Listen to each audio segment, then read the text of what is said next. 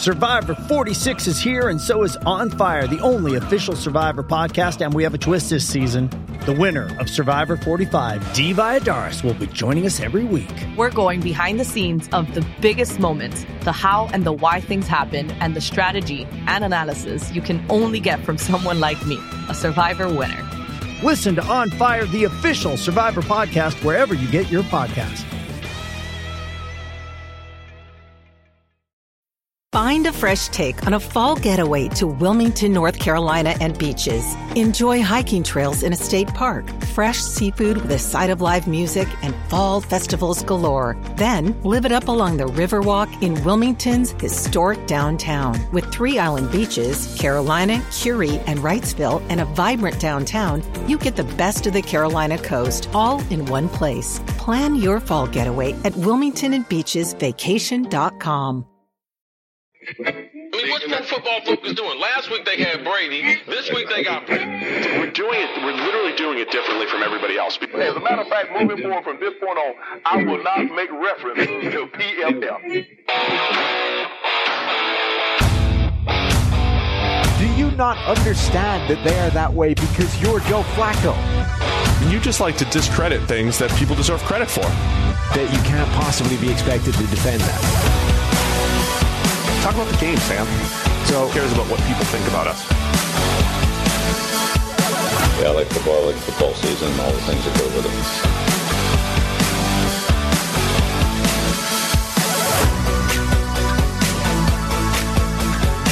it. Welcome into the PFF NFL podcast. Steve Palazzolo back here with Sam Monson. It is an eventful Wednesday, so we got a lot to talk about here on the midweek show, Sam.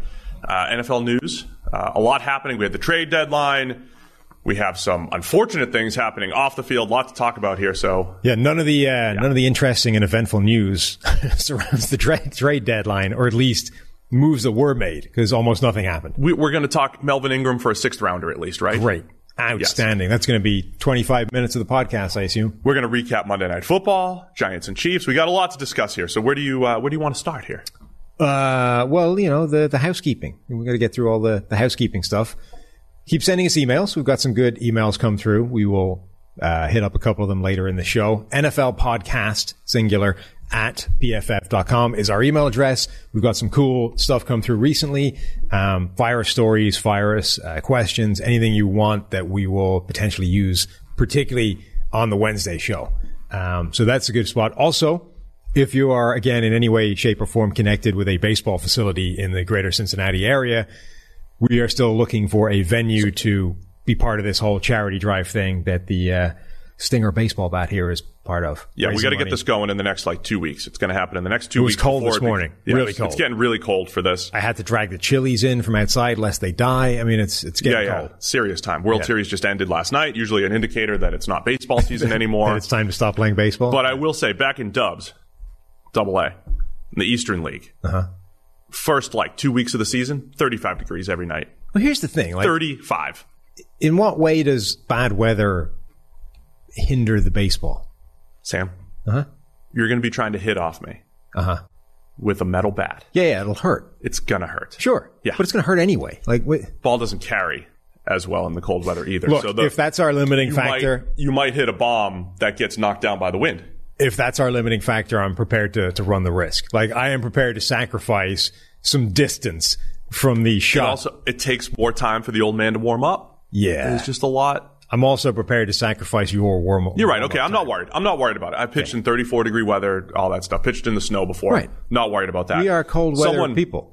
Someone suggested the local Florence Y'alls could be a good stadium for us to look at. And you didn't realize that was my first professional team. I didn't. You didn't realize that the first professional pitch that I ever threw was right down the street here in Florence, Kentucky, when we were the Florence Freedom back in 2004. I realized none of this. Yeah, you had no idea. So we'll try to, if there's any Y'alls folks here that could hook us up with, just need the mound and the plate.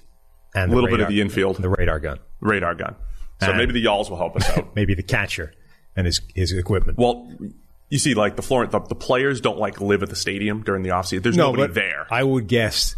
Oh, they've completely gone home at this point. Okay. Correct. Yeah, there's probably nobody even at. The catcher owns his own stuff, or that's sitting in a locker somewhere.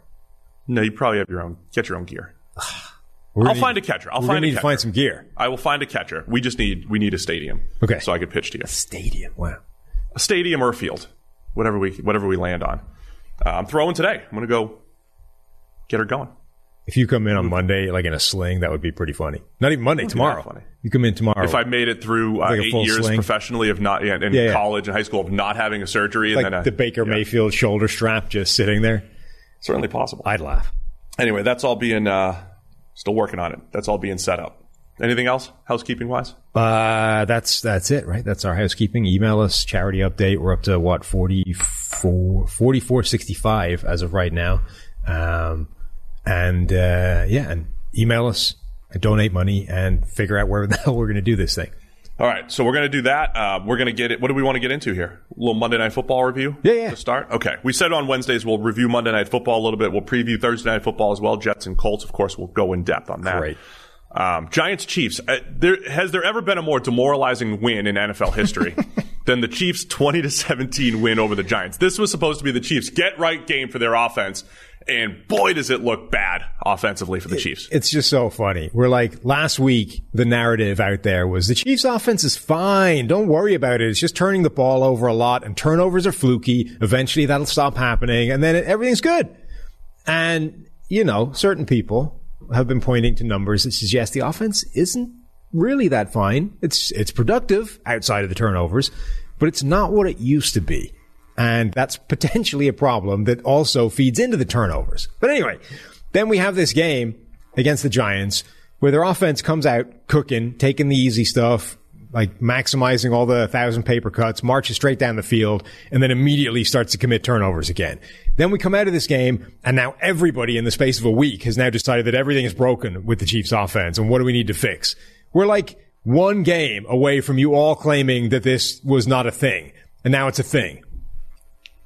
People were trying to defend the turnover aspect, and I thought you had a very astute point, and we discussed it last week, that it's not just the turnover-worthy play number, and I appreciate everybody around the football landscape here using our turnover-worthy plays, right? They're using our point that, look, Mahomes doesn't have that many more turnover-worthy plays this year than last year. He's now up to 12. Last year at this time he had about 10 and only one interception to show for it. This year he's actually got that hidden one. He's got 13. But he's got 13 turnover-worthy plays this year.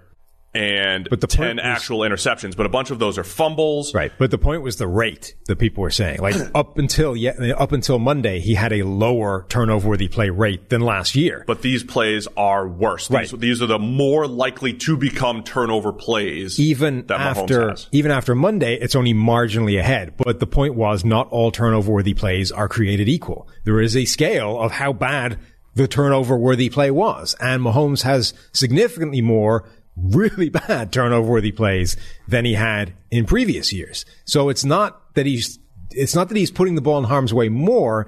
It's that he's really putting the ball in harm's way more often. Yeah, and to be honest, the other night, one actual turnover, right? Just the one interception, which was a funky one, right? Off a helmet and bounces up. But then 3 total turnover-worthy plays, including 2 that defenders got their hands on, 1 bad misread of an underneath linebacker that he tried to throw it through. And then Mahomes also fumbled in the pocket, had a good question on Twitter about, but sometimes you guys absolve the fumbles. We absolve the fumble if it's like in the throwing motion and it's literally blindside. Like you just can't avoid it if you're the quarterback. It's more of a bad block situation. This was Mahomes holding the ball 4 or 5 seconds in the pocket and then fumbling. But the turnover luck reverted back, right? I mean, that was when they were in field goal range for the game-winning field goal and he fumbled. Like they were trying to throw the game away again, or at least Mahomes was. So, it's a slump, man. I'm watching this game saying the Chiefs offense is in a slump. As a team, they've scored 23 points over the last 2 games. Like something is just wrong here with the Chiefs offense. And they do have Tyreek Hill and Travis Kelce still on the field, right? So if you had told me, hey, look, the Chiefs offense is going to slump, I would say, okay, who'd they lose? Is it Tyreek or is it Kelce? Which one did they lose? So now people are talking about this whole, well, it's too high safety. Patrick Mahomes apparently can't be cover 2. Do you need some numbers behind that too as well? Oh, you got some? I've got some numbers. Okay. What do you got? The Chiefs have faced, if you call cover 2, cover 4, cover 6, 2 high shells. That's when you generally have 2 high safeties. It's not all cover 2, but it's 2 high safeties. It's a safer coverage. 50% of the Chiefs dropbacks are facing 2 high shells. The next closest team is the Jaguars at 37%.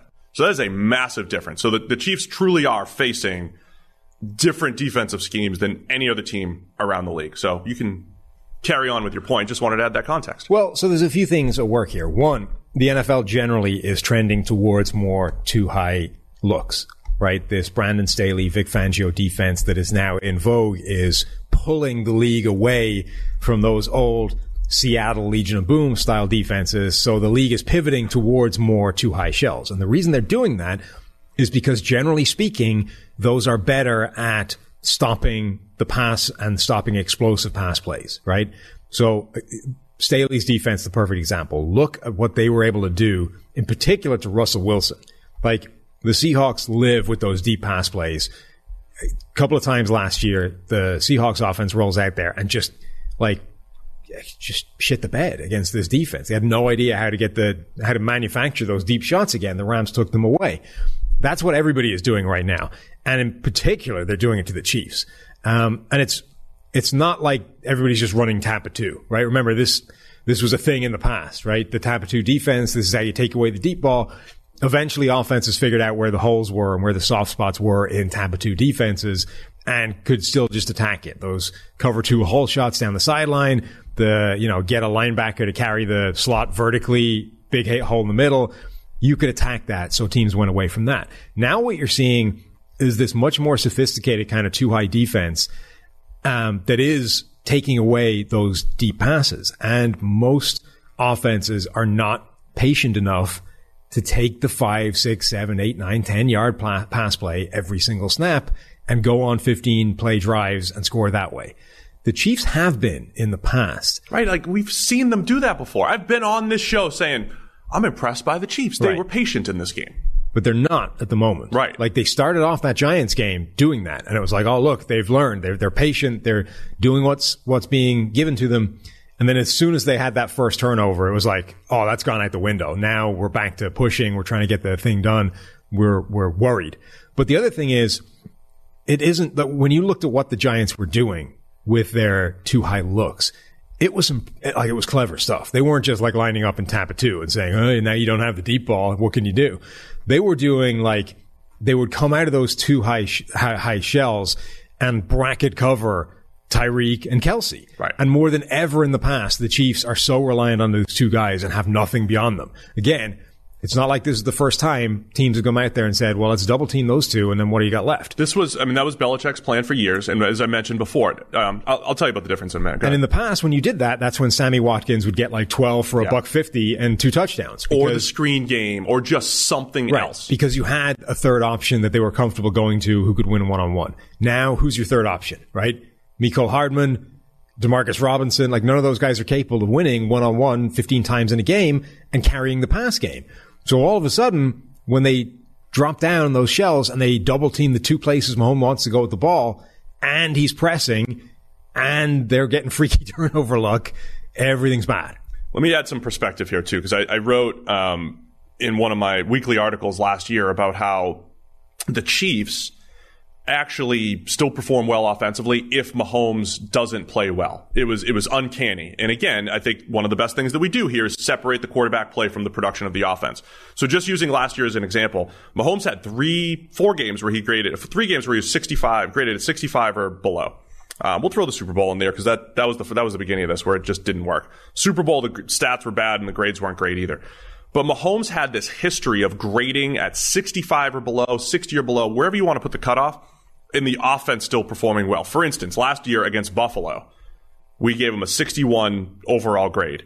He still ends up with a 128 passer rating. Like the stats were still exceptional.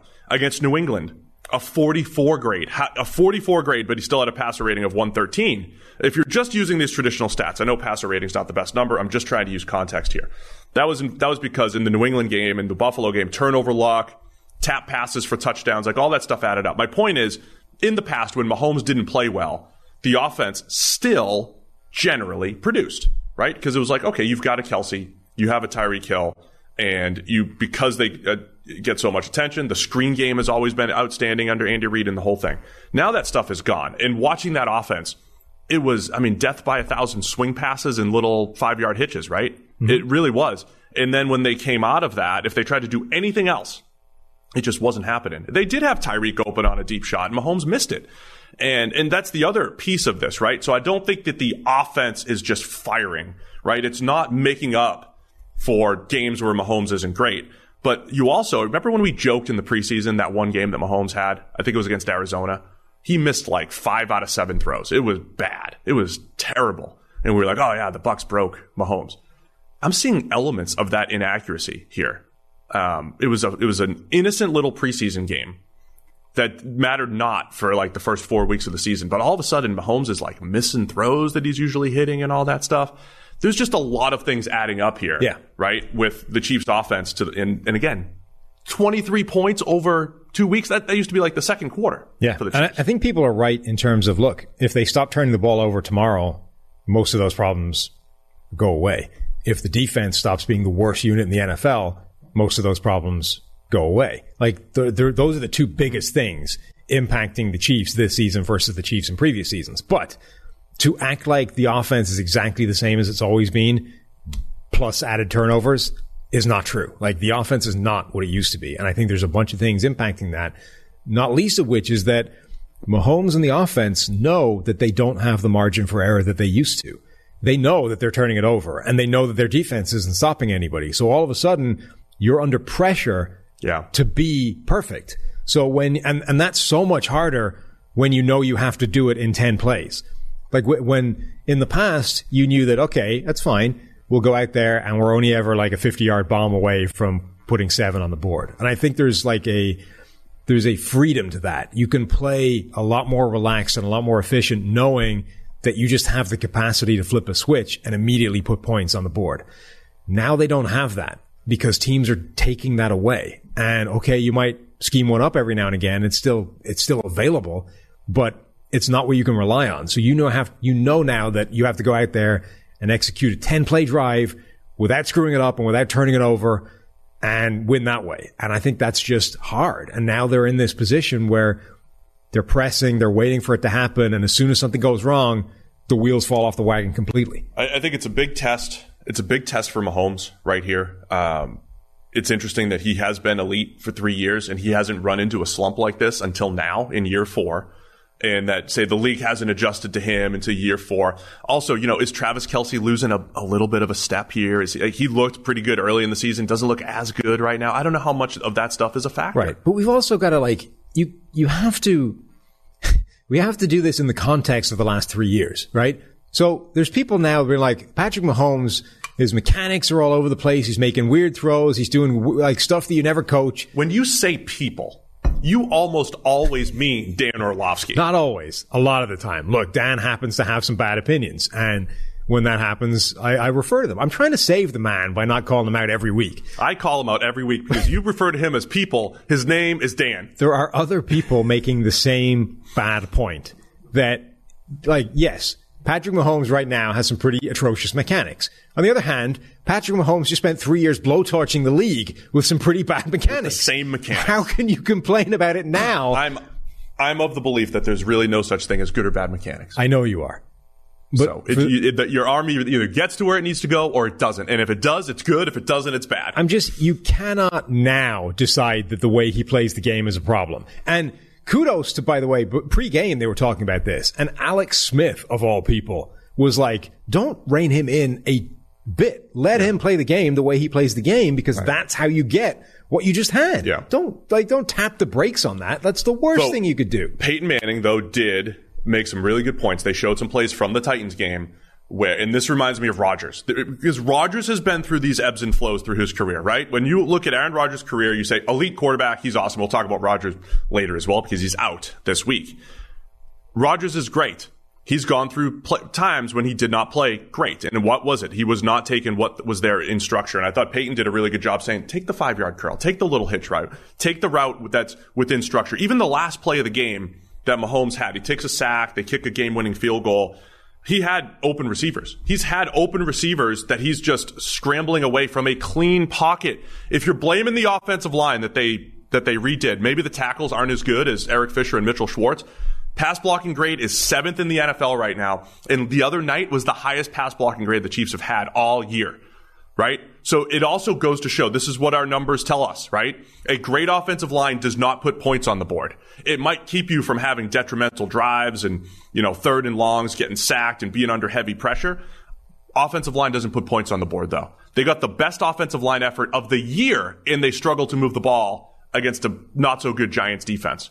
And they have one of the best run blocking units. Like Creed Humphrey's breaking records for rookie centers right now. And Trey Smith is unbelievable right now. They are awesome up front from an offensive line standpoint, or at least as good as they've been over the last 4 years. Right. I'm not saying that Mahomes is playing well or that everything's fine. I'm just saying that you can't start to determine what's wrong with him and point to things that have been exactly the same for like 4 years and now decide they're a problem. Like, Mahomes doesn't play the game like a conventional quarterback. Never has, probably never will. You can't just decide now because things are going badly that's a problem. Like, either this was a thing or it's not. And it hasn't been a problem for 3 straight years. Like, he has been not just outperforming everybody else, but putting up what looked like unsustainable numbers and things that were completely unrealistic to ever expect. You can't then, once you start writing the other end of that variance, determine that it's a problem and we need him to start taking some pieces of Alex Smith's game and playing, like Tom Brady. Like, it's just that's not the way you fix this.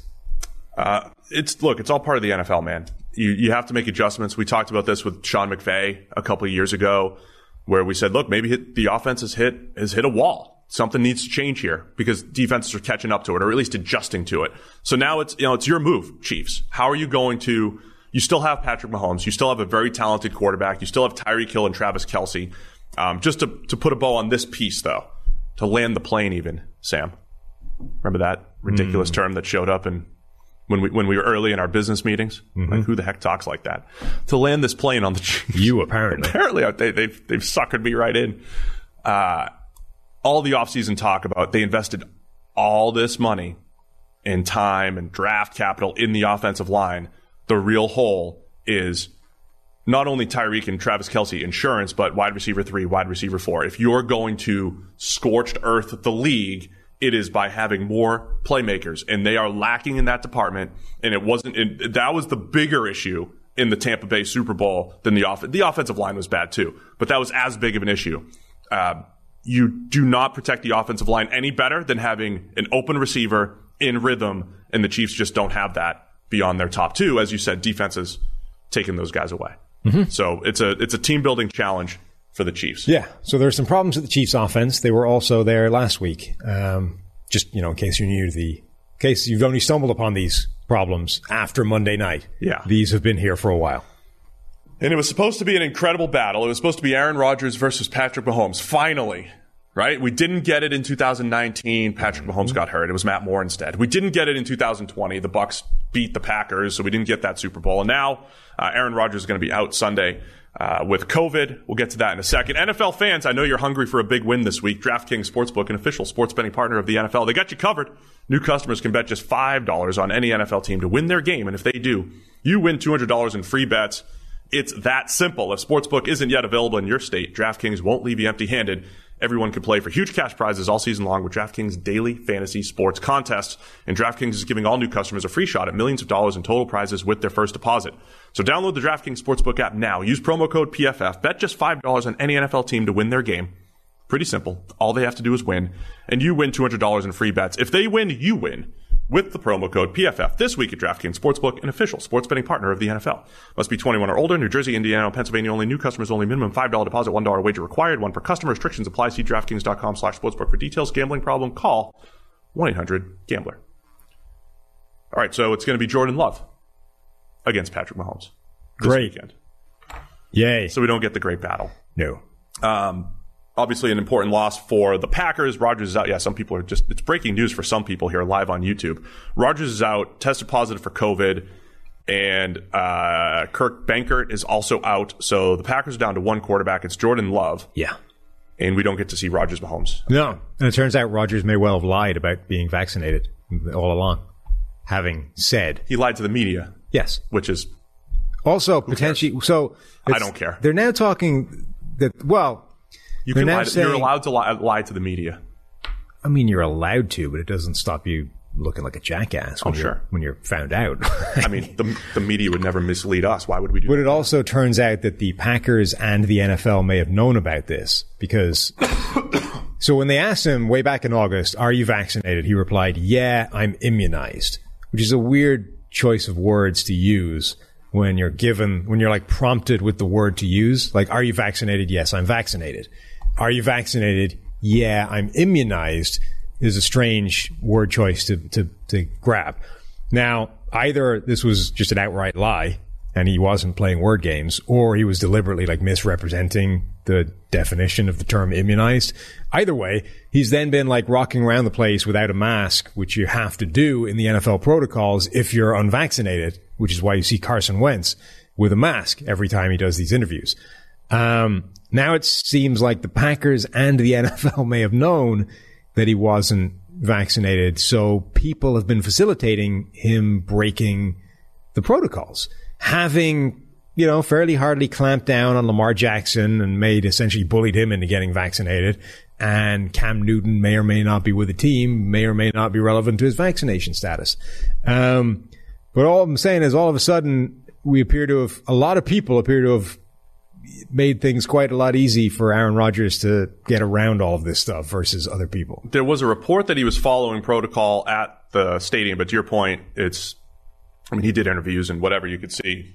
You could see for your own eyes what was happening. Yeah. So somebody's going to be in trouble, is all I'm saying. People are up in arms because he misled people in an interview, when that's the bigger issue is probably there's going to be some sort of punishment come down if that's the case. I also think, look, when you're asked the question directly, like every other human has just been saying, I'm not going to answer. It's a personal choice, right? Whatever bullshit that is a platitude. I think it's a fair answer. Well, mind your own business.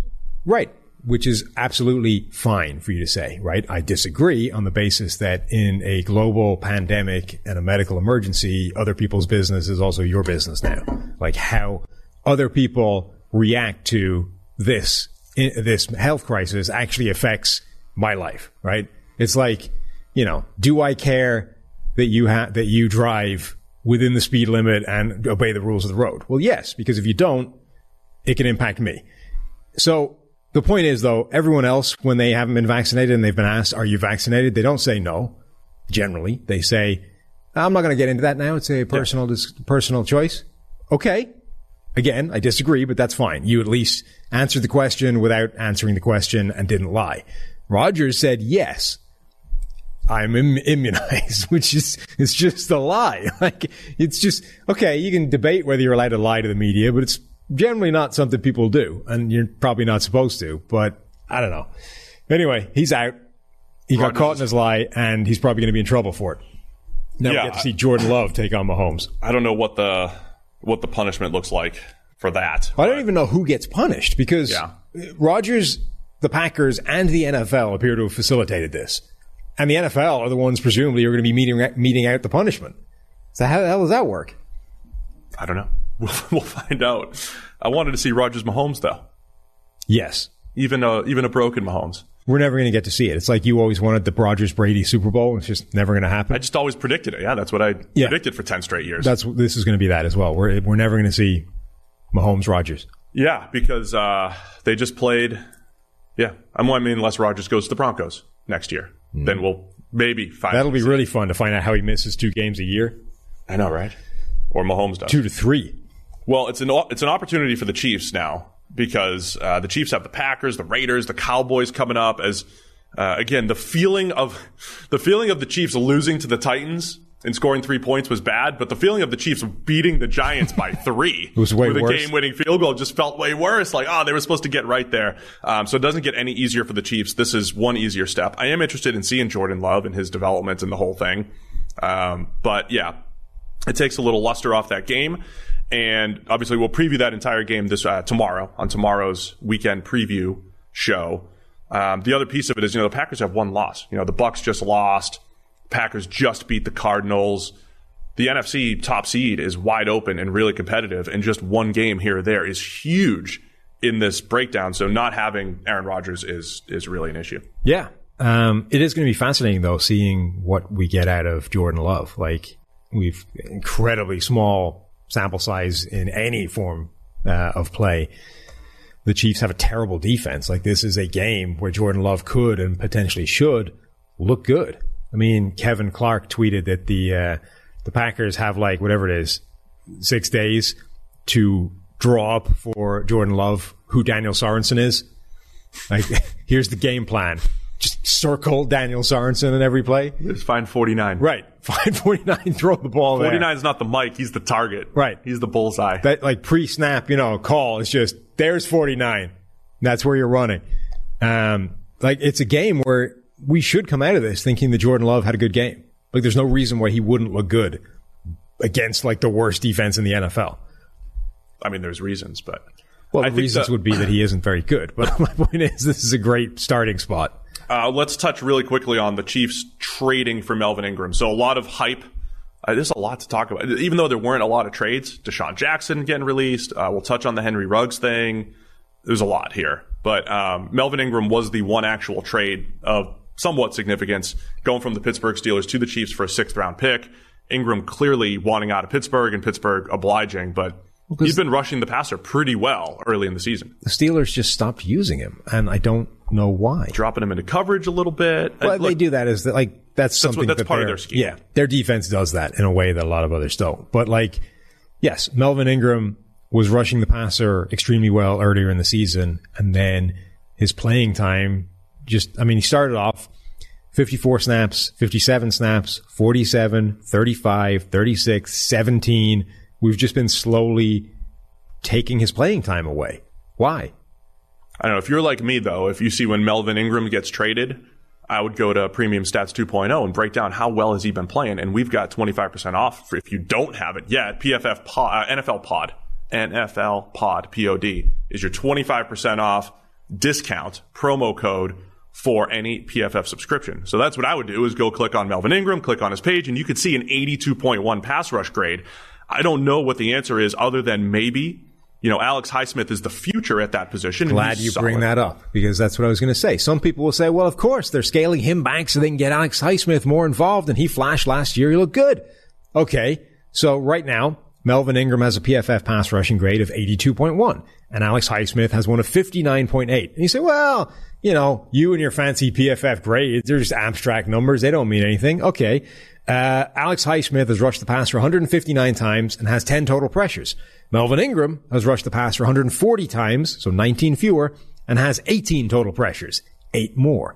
He has been objectively a better pass rusher than Highsmith this season by quite some margin, and yet you are swinging those ratios in the wrong direction to the point where Melvin Ingram takes a look at that and goes, guys, what's going on here? I'm better than this guy. Why are you taking away my playing time? And they've gone, don't care. We're going to trade you away now. Bye-bye.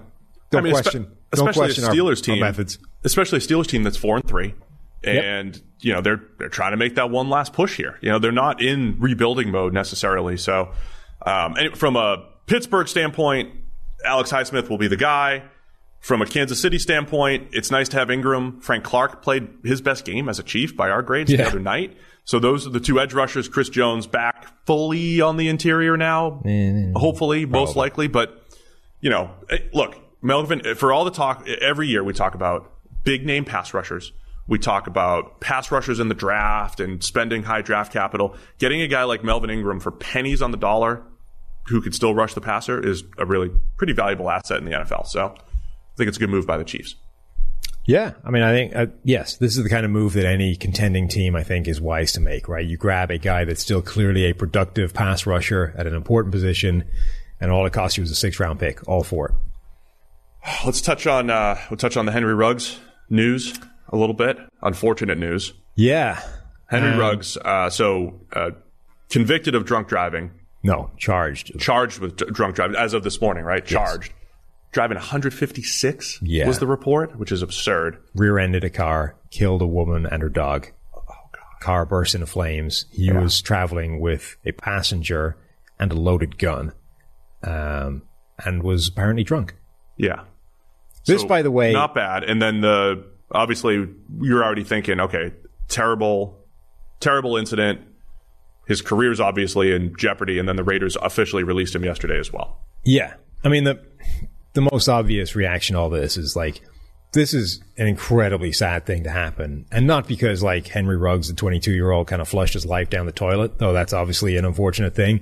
But because like there's a woman and a dog that are dead now because this guy couldn't phone an Uber or use the NFL car service that exists in every major city in the country, or, you know, have a designated driver, or just any of the many ways to avoid driving your ass hammered back from wherever the hell it is you've been at 156 miles an hour. Like, there was a generation, there was a time where drink driving wasn't seen as a particularly big deal and was just something people did. And, you know, you could kind of not excuse it, but it was a relatively accepted part of life. That time's a long time ago now. Like, even in this country, which I think has been slower to adopt those attitudes than other countries, where it's still, we are talking decades ago. You are a 22-year-old. You cannot have that attitude anymore. Like, it's just not life. It's so easy now to avoid drink driving. So easy.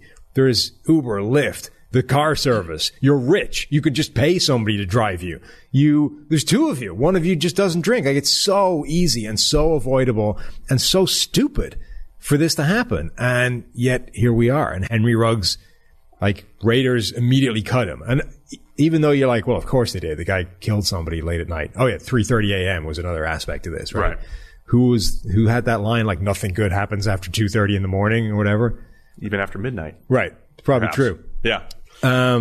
So all of those things, Raiders, even after all that, you're still kind of vaguely surprised when the NFL just immediately cuts a guy that's like a key part of the team, but the Raiders immediately got rid of him.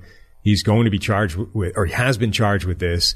If he's convicted, it's a minimum 2 years in jail. Yeah, they knew. I mean, I think a lot of it is they knew. Sure. He's getting charged, and it's not looking good. He's in his second year. He was the 12th overall pick in the draft. From a football standpoint, we had a lot of discussions about Ruggs and the merits of grabbing a guy that runs 4.2 versus more polished receivers, but all of that pretty much doesn't matter anymore because he's out of the NFL at the moment. And unfortunate incident, of course. It's just so, like, it's so sad and so avoidable. Like, how hard is this? We know now that you don't drink and drive. No, there's so many ways to avoid doing it. I agree with you. There are Uber, Lyft, or whoever else wants to sponsor the show. We'll mention everybody. There are easier ways to get lifts. I mean, to get cars, right? So that was, I don't like talking about this stuff. No, it's not fun, but I think it is something that we should talk about and cover. Like, this is why, as much everybody loves freedom and personal freedom and your choice to do whatever the hell you want. But there are times in a society where your choices impact other people. And this is one of those times. You don't have the freedom to drink and drive. That is something you're not allowed to do because it isn't just your life you're putting at risk. Yeah, nobody's fighting for that freedom, though. Nobody's saying, let me drink and drive. I think you're right, though. There was a time where people... You head to the west of Ireland, the Healy Rays will pitch you on that one. Yeah. It was like...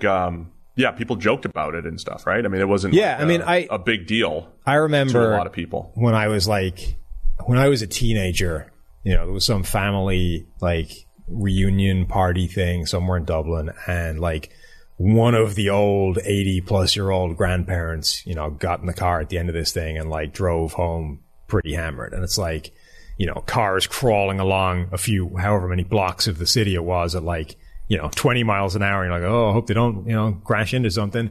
But that's that's 20, 30 years ago at this point. We're old as hell. That's a long time ago. Me.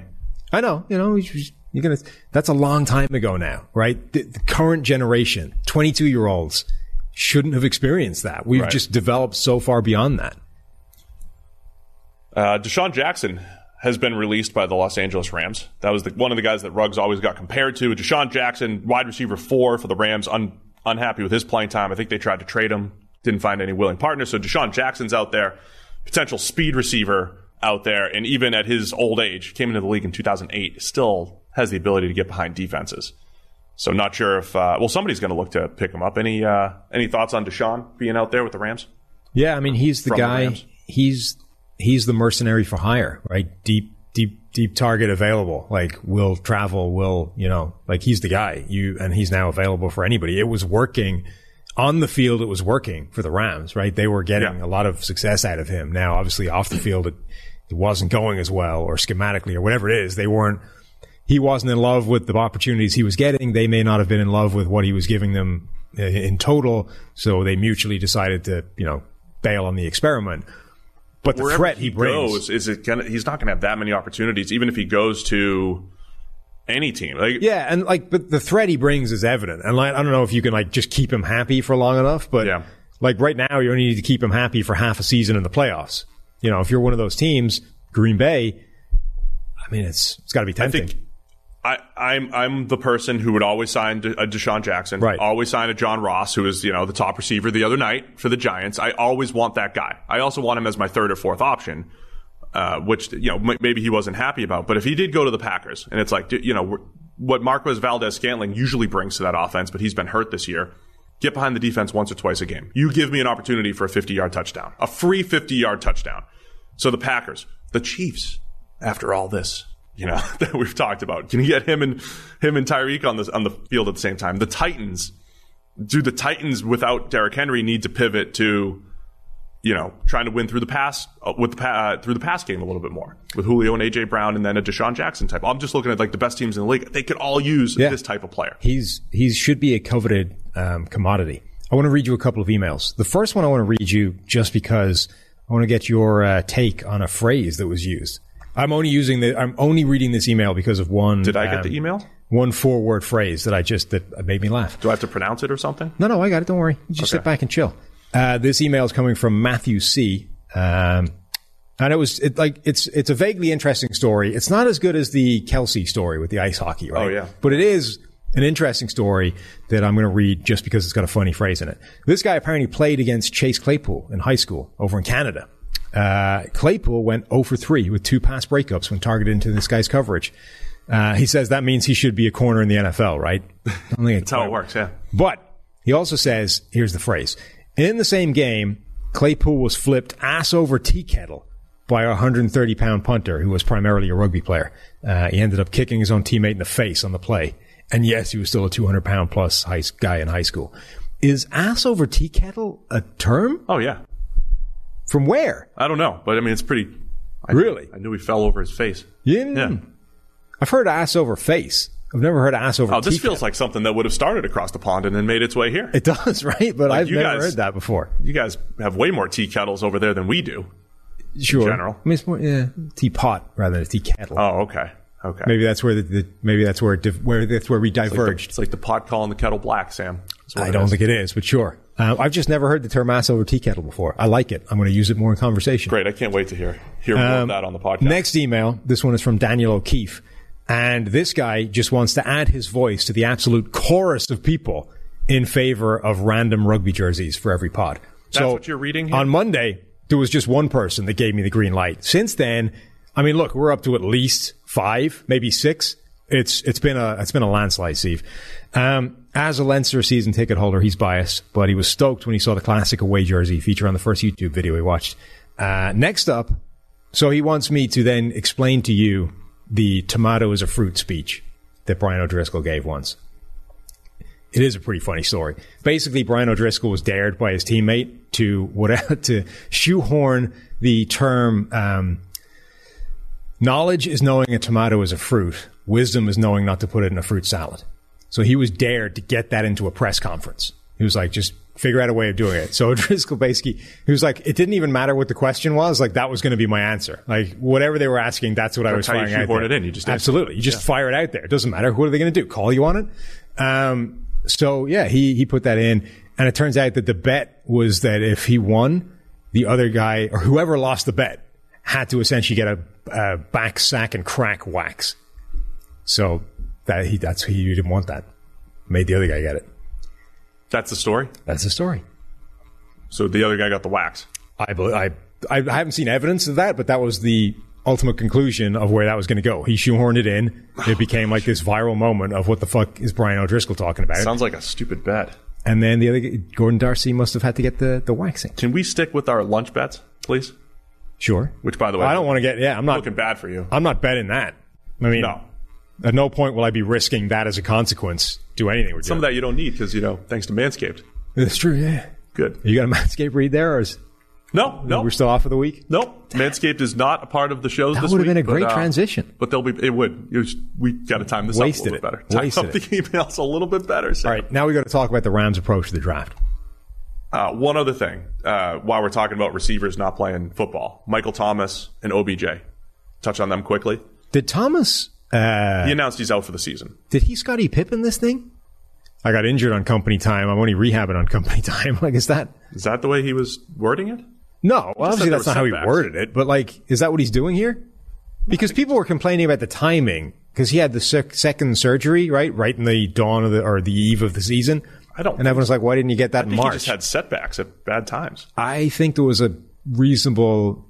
Like, there was talk that Sean Payton and the Saints were frustrated at the timing of the last time he got the surgery. Interesting. And now he's shutting it down for the season right after Jameis Winston disappears. I mean, that's not a good decision for anybody, though. I mean, it works out pretty well for Michael Thomas. Does it? Yeah. I mean, he's getting paid in the whole thing, but, like, you still want to be on the field producing to get paid more. Well, he's getting paid, and his capacity to have good numbers may have just disappeared. Yeah, I mean, if I was Michael Thomas and I was like working my way back from a lengthy and serious ankle injury, you just want to play with Drew Brees? Well, with Drew Brees, or, if Jameis Winston is your quarterback, you can see a world where you have some significant production. All of a sudden, your options become Taysom Hill and Trevor Siemian.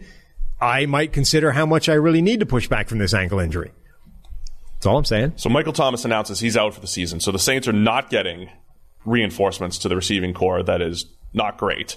And probably needs a little bit more help. Taysom Hill, the starter now, with obviously Drew Brees is gone, but Jameis Winston out for the season. So Michael Thomas announces that he's gone, and then Kevin Stefanski announces to the Cleveland Browns that OBJ is essentially gone. So we did break down OBJ on the daily. Was it today? Losing track here. So we broke down a little bit of that news on the PFF NFL Daily today, which, by the way, speaking of emails, continue to email those screenshots that you're subscribed to both the Daily and the PFF NFL podcast, and I will give away not just 25% off with the promo code NFLPod, a full Edge subscription to somebody that sends that screenshot. So we broke it down a little bit on the Daily, but now, since that point, we've got Stefanski saying, hey, he's just not a part of the football team here, so he's out. They don't want a part of OBJ. They're negotiating with Andrew Berry, GM at the top, whatever that means, that it just seems like OBJ and the Browns, they're done being, on the same team here. Yeah. Turns out once OBJ's dad fires out the Instagram post, it's curtains. Yeah. The problem is... And they couldn't trade. It is interesting that teams don't always call the bluff, so to speak, right? Like, hey, we're not going to trade for Deshaun Jackson. He's going to be out there. We're not going to trade for OBJ. He's going to be out there. Or they just don't. The demand isn't there either, but these guys are going to pretty much be on the street, I think, potentially for hire. I know Deshaun is, but OBJ could be as well. I mean, it's certainly possible. There's reports that they're like discussing next steps. GM Andrew Berry and Odell Beckham's agent. I don't know what that can be. I mean, like it's there aren't that many pathways out of this except to just cut him and move on completely, which is a tough look for everybody.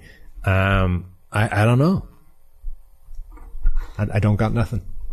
That's how we concluded the Daily. Yeah, I still don't know. At the end, it was like, I can't figure out why this didn't work. Yeah. I don't know why it I'm didn't more to work. the point, have no obvious solution for like a pathway forward. Yeah. Do you have one? No, I mean, I think from a Brown standpoint, maybe just they don't have to think about this anymore. Like, why can't we get OBJ to be a part of the offense? Why is it not working? Why can't Baker Mayfield and him get on the same page or just, play football well together? We can at least push that aside. And I also don't know why, as I mentioned on the Daily, I think from a process standpoint, the move was right. They traded an aging guard and gave up draft capital for an alpha number one receiver, which is historically a force multiplier for offenses. And we see it across the league right now. The impact of Amari Cooper or CeeDee Lamb on the Cowboys offense, the impact of DeAndre Hopkins on the Arizona offense, the impact of Antonio Brown leaving Pittsburgh, the impact of Julio Jones leaving Atlanta or being hurt or just not being there. OBJ was at that level. The process was right and sound by the Browns. It just did not work at all. And it probably is best to move on at this point.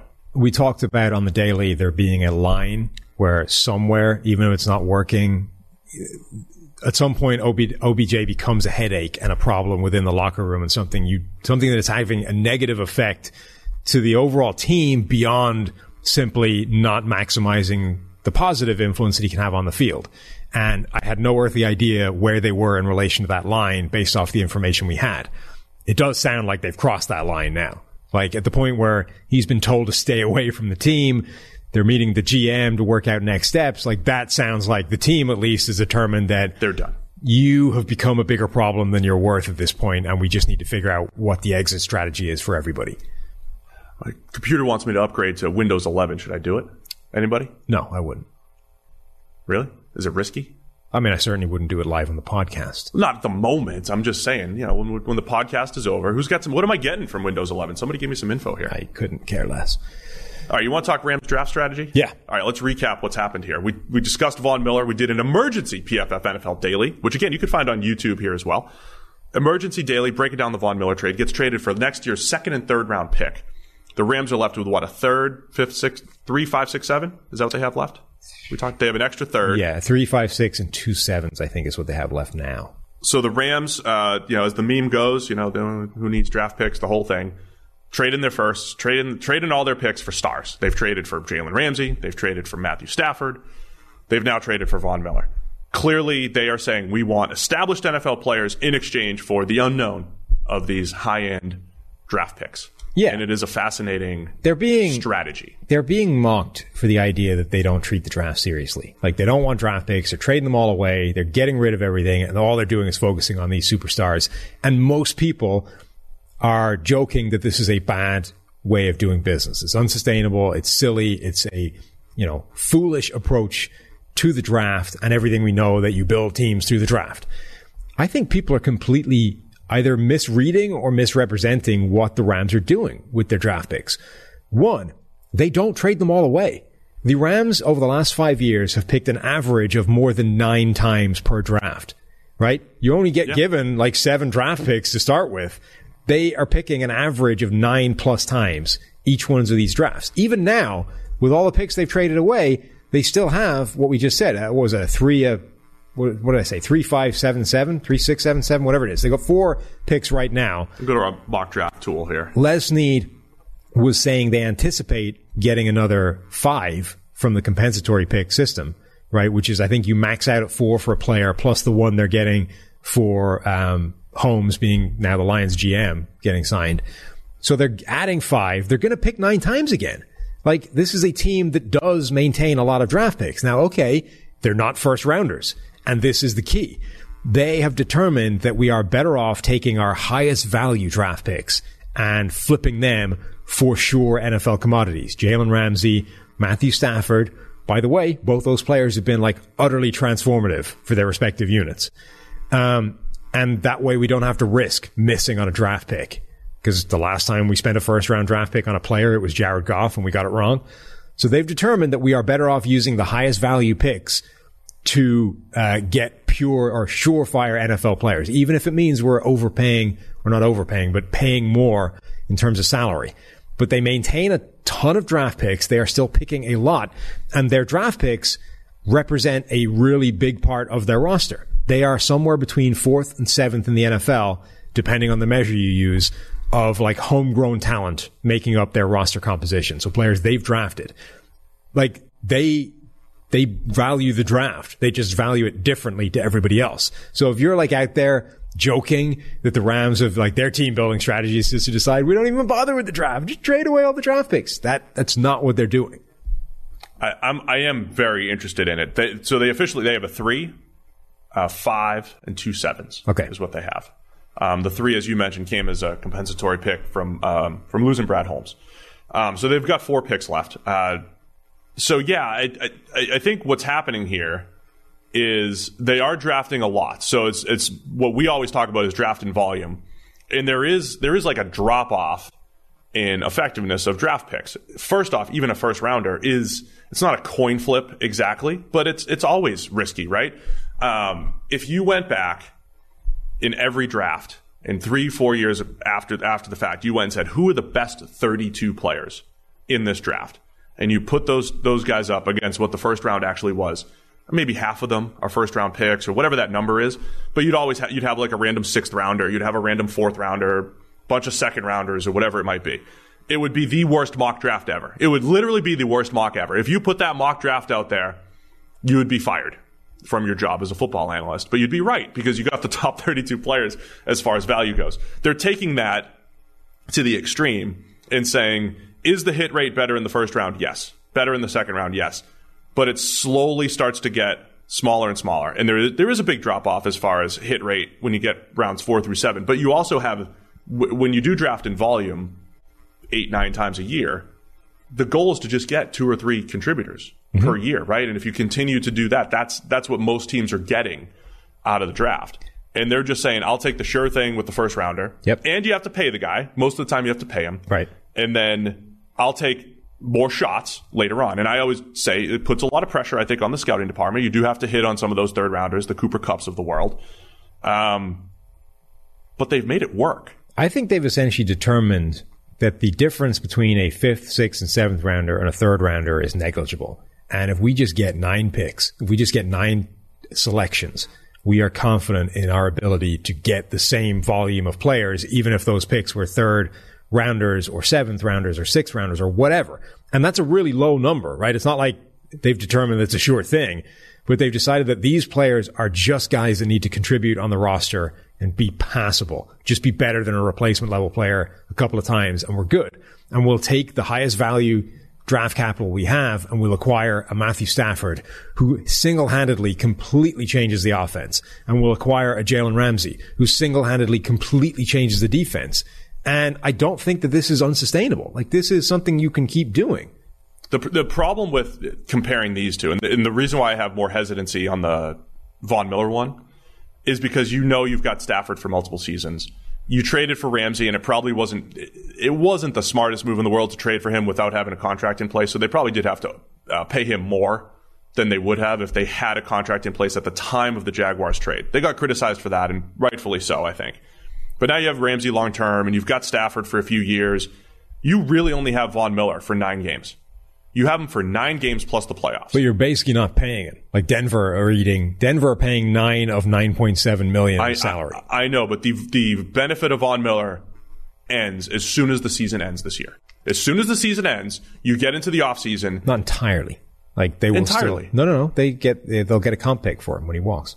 And that could no better than a 5. Correct. Because he's 10-year vested. So, but it's not nothing. Like again, I get it's not nothing. And again, if you essentially take the approach of, you know what, 3 to 7, the picks are the same. Now they're not, right? There is a difference. But if you've determined that the difference between a 3rd rounder and a 4th and 5th, 6th, 7th is essentially not enough to care about, if you're looking at this, then you're just giving up a second. If you're like, we get Von Miller for the second half of a Super Bowl push, it doesn't cost us anything effectively in terms of salary, and we are netting back 1 pick. Like we're essentially trading away a second for $9 million of cap flexibility and half a season of a dude who is a potential game changer for a Super Bowl. It's definitely the shortest term move they've made in this sequence of roster building, but I don't hate it. Like there are people out there that are like, this is just dumb. Like this is the inexcusable move. There's no defending this. I mean, it kind of is. Like it's not. There are worse moves out there. The takes are all over the place, Sam. The takes are all over the place. The Atlanta Braves just won the World Series as a team that really didn't have a chance right around the trade deadline and then made some moves at the trade deadline that led to a championship. I mean, football is different. You don't play baseball. There's like at the trade deadline, there's like teams will make 3 or 4 huge moves. You don't get that in the NFL because you also don't get the impact from one player as much as you do in, say, a baseball or basketball or whatever it is. But I don't think there's any harm in going for it if you have a plan. The reason why people are tied to this idea that going for it is bad, because teams did it poorly. Yeah, it's usually all or nothing. Right. Like if you miss, you're screwed. Teams used to go, it was like the Washington early Dan Snyder years, right? It's like, give me Albert Hainsworth, give me every big name player in free agency. The Eagles here, when they won free agency, Eagles the dream team. So we grew up in this football world, the salary cap football world, with this axiom that you can't go all in to win a championship. It just doesn't work in football the way it might in other sports. And for the most part, that's been true because teams didn't didn't fix it on the backside, which I think you're describing. They do have a ton of draft picks historically. Now, because they only have 4 next year, and so maybe they get a comp pick for Von Miller, they get up to 5 draft picks. There's still some wheeling and dealing that needs to be done there, right? Or they're going to get a couple more comp picks from, if they get more comp picks from John Johnson leaving, Troy Hill so that's what leaving, they are expecting. They're going to get up to that 7. This year, they are expecting to get, I think 5 was the number that Les Snead put on it, which is 4 that the maximum you can get for players is 4 and then 1 for Holmes, the GM. So if they get 5 comp picks plus the 3 or 4 that they're already left, I can't remember if that counts the Holmes one, the 4 that we currently have. Holmes is counting as 1. Okay, so that then they've got 3 plus the 5. They'll have 8 picks before they even start drafting. Typically, the Rams trade down more than any other team. They will pick more than 9 times again. Like, again, this idea that they've traded away all the draft picks. They've got nothing left. They don't. They're going to have 8, 9 picks left, and they'll trade down and get more. This is a team that values the draft. They just value it differently to everybody else. And they're also, right now, their last 2 second-round picks, Cam Akers and Tutu Atwell, getting nothing from either guy. And then the last first-round pick was Jared Goff. Like, you can right. You can definitely construct an argument that, like, we don't want any part of those first 2 rounds. All I will say, though, it's not without risk. I do think it is more difficult to find players because when you do hit on a first or second round player, that's the best value in the NFL, right? When you hit on a first or second round player and you have a first contract that you're paying them and you're getting on-field production out of them, that is the best value in the NFL. But it's the risk analysis of, great. If you could tell us we could get the rookie quarterback on the great, cheap deal, absolutely. Awesome. But how many picks do we need to torch before that happens? Versus just flipping it for Matthew Stafford. Like, they have essentially made that determination that, that's great. That's the dream. That's what everybody's chasing for. But we think we've actually got a better shot of doing it this way and overpaying for the guy that we know is good. All I'm saying is, here's right now, it's hard to argue. All I'm saying is, here's where I think you incur the risk, right? If you're losing the ability to hit on first and second rounders that are going to be cheap, you're losing that ability. You're putting stock in needing to hit on rounds 3 through 7. Somewhere you have to hit on some of those picks, the Cooper Kupps of the world. That is very much the strategy that made the Seattle Seahawks, and it's also the strategy that dropped the Seattle Seahawks from elite to just another roster, right? They went from, can you sustain hitting on those picks? I've brought that up a bunch, right? Seattle became the best defense in the league, or the best team in the league in 2013, and very close in 2014 by having Russell Wilson in the 3rd round and Richard Sherman and Cam Chancellor and all those guys in the middle rounds. And that luck ran out at some point. But the difference is Seattle weren't doing anything else in addition to that. Like, the difference between the two is even if the Rams stop hitting on draft picks completely, they have still taken all of their most valuable assets and gotten the most valuable positions in the NFL covered by them, right? True. So if you're Seattle and the entire thing was built off nailing drafts, we had, Russell Wilson, Richard Sherman, we had all these guys we got in the draft, and then suddenly you stop hitting on the draft. Well, now, okay, but where's the team getting better? If you're the Rams and you stop hitting on draft picks, you can still say, all right, we haven't added anything to the draft, but on the other hand, we still are bringing in these elite players by flipping the most valuable draft assets we have. Like, that, I think, is a real difference. And again, what they've determined is a better way of doing it because it isn't actually relying as much. We have a question from somebody in the chat. Why isn't hitting on a 3rd to 7th rounder more of a value than hitting on a 1st or 2nd? Of course it is, but the percentages do drop, right? And significantly. Is it Jordan Rodriguez who covers the Rams for The Athletic? She does a lot of great work as far as she's plugged into the organization and does a lot of deep dive type of stuff, process oriented stuff.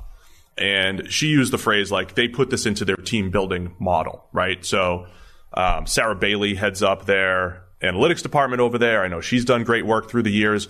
I know a few people in the front office there. I know that they put a lot of thought into this. They've studied this. They do specifically devalue the linebacker position. And you can see that, right? When we rank their linebackers every year, it's 31st or 32nd. Right. But they realize, Aaron Donald's going to make up for that. Aaron Donald's going to be more valuable than our entire linebacking core anyway. So they have answers for this stuff. All I'm saying is they have a formula, so to speak, or an algorithm. They have something that they're plugging this into. Yes. That is pointing to make this move rather than that. Make the Vaughn move. But every move is not 100%. It's like the go for it decision on fourth down. I'm trying to bring to light where the risk is. At some point, there is risk in this whole thing. Right. And giving up 2 picks for half a year of Von Miller is risky, especially if you don't, like, it is saying, like, if we win the Super Bowl, it's worth it. If they don't win the Super Bowl, was it worth it? Because it is going to hinder their team building effort going forward, no matter what the formula says. This is the most sort of short-sighted move that they have made. But again, like, if not every move is like this one, right? This is one, all of these, team roster construction is always a spectrum of moves, right? It's a bunch of low round guys. It's a top round guy. It's the high price free agents. It's the low price free agents. It's a whole diversify mix. Your funds, man. Right. So this is the least defensible move that they have made in terms of a long-term sustainable model of doing things. On the other hand, if it's the only one you do, okay, it's a risk. It's worth taking a shot, isn't it? Right? This is a team that right now is arguably the best in the NFL. And remember, narrowly missed out on the first Super Bowl chance they had, right? This is not a team that already has one in the bank, who can kind of... Right. They were close. They almost got there and didn't. Now they desperately want to get back to that Super Bowl and win it this time. So if this is your one sort of over the line, a little bit too far, immediate short-term move, it's not great, but I don't hate taking a shot, like rolling the dice and seeing if you can hit the 6 because of it. I think the other... But the point is, everybody's treating it like this is the only thing they do. They just take all their draft picks, they flip them for players, and they don't even draft. They don't even care about the draft. If you just look at their roster composition, look at the number of times they're drafting, that is not how the Rams are going about things. This is not this like psychotic, reckless approach to the draft. This is just treating the value in draft picks that everybody agrees. It's treating the value different. And instead of like using the value as a sort of change in the odds for drafting, they use the value and flip it for something tangible. Yeah, and just for perspective too, 2019 draft. Taylor Rapp's a starter right now, their second rounder. You have third round running back Darrell Henderson contributing. You have third round cornerback David Long, who replaced Troy Hill, who leaves, right? I mean, they have done a good job of having the replacements ready. Fifth round guard David Edwards play. I mean, they're getting a lot of value out of those guys. Van Jefferson was a second rounder at receiver. He was the other second rounder with Cam Akers in 2020. Terrell Burgess, I still believe, is a good player. Jordan Fuller is a sixth rounder who's starting at safety. So they are finding starting caliber players. In 2018, Brian Allen, starter. Obo Okoronkwo hasn't played a ton, but has been a contributor, right? So they're getting players. Yeah. In those other rounds. We mentioned Kupp many times as a third rounder. They got John Johnson in the third round. So the other part of it is, are they that good at evaluating rounds 3 through 7? Do they trust that ability so much, despite what the data says, that maybe that isn't sustainable? We're at a run of, I don't know, since 2016, because they had Tyler Higbee in the fourth round. He was more of a second rounder who fell because of off field. But since 2017, they've done a pretty good job of finding value on days 2 and 3. And they're banking on that going forward in exchange for having Stafford and Ramsey and all these other good players. I said something else I wanted to add to it too. Yeah? Yeah. How's that going? Here's the one other point, right? They're not just going all in for this year. The Von Miller move is just for this year. Yeah. But I do think the Rams are thinking in windows of time here. And I don't know if like from a team building strategy, if that's not the worst. Like, here's this 3-year window where we're going to try to win. We don't want to sacrifice the 3 years, right? But it's a 3-year window. We might sacrifice year 4. It's kind of like what New England was in last year, right? They tried to win in a late career Tom Brady window. Last year was a big sacrifice year for them. Bad cap situation. They hadn't drafted well in a couple years, so they had to restock the roster this year. So you lose a year. And I think the Rams, it's when and if it comes back to bite the Rams, it's like, okay, in 2023, we got to bite the bullet, or 24, whatever it is, we might have a bad year, but we had this window of time where we were a Super Bowl contender. I don't even know if that's the case. It also might not. I don't Right. Like the problem with this is a unique approach to team building in the NFL. Nobody else is doing it like this. The problem with that is we haven't got enough evidence yet. We're not far along enough in the project to determine if there's another shoe to drop. So it's like, every year people mock the Saints for the way they deal with their salary cap, right? And it's like, cap hell is just around the corner. Cap hell's been around the corner for like a decade. It's not coming, right? Yeah. They treat the cap in a different way to everybody else. They don't treat it like they're idiots. Like they understand how it works. They're not like, this isn't some reckless, idiotic way of dealing with it. The reckoning that you keep thinking is coming doesn't come. And the reason it doesn't come is because they planned this out. Now, we're just not far enough along in this process to understand if they've got it planned out the way the Saints do and they can keep going like this for like a decade, or if they are one of those teams like the Eagles or like the Patriots or the teams that did kind of go harder at a specific window of time, knowing that somewhere along the line there would be consequences. Yeah, it is. It's going to be fun to watch. I'm intrigued by it. The Rams, look, they're one of the best teams in the NFL. You could see down the road where they're going to have, like an Andrew Whitworth to replace, and we'll see what happens. But power move by the Rams going after Von Miller. So as always, I'm strictly on the fence with it. I think there's risk because it's a 1 year, but I think it fits into their overall strategy, and they've found ways to mitigate it. Do we even have time to do Thursday Night Football? Should we push that to tomorrow? Yeah. Colts Jets. Okay. We're over an hour here. Also, it's the Colts Jets. It's also the Colts Jets. We'll probably Mike touch on it White quickly. season. There's a lot to talk about. Is there anything else we missed around the NFL this week? Appreciate everybody being on YouTube. Don't forget to hit that thumbs up while you're in here. I think that's it. Sounds like a great show. It's in my notes. It's going to be a great show. Okay. That was an awesome show. We talked about a lot. Anything else you want to cover on the way out here? No. Okay, great. Don't drink and drive. Do not drink and drive. Do not. I'll do it. I agree.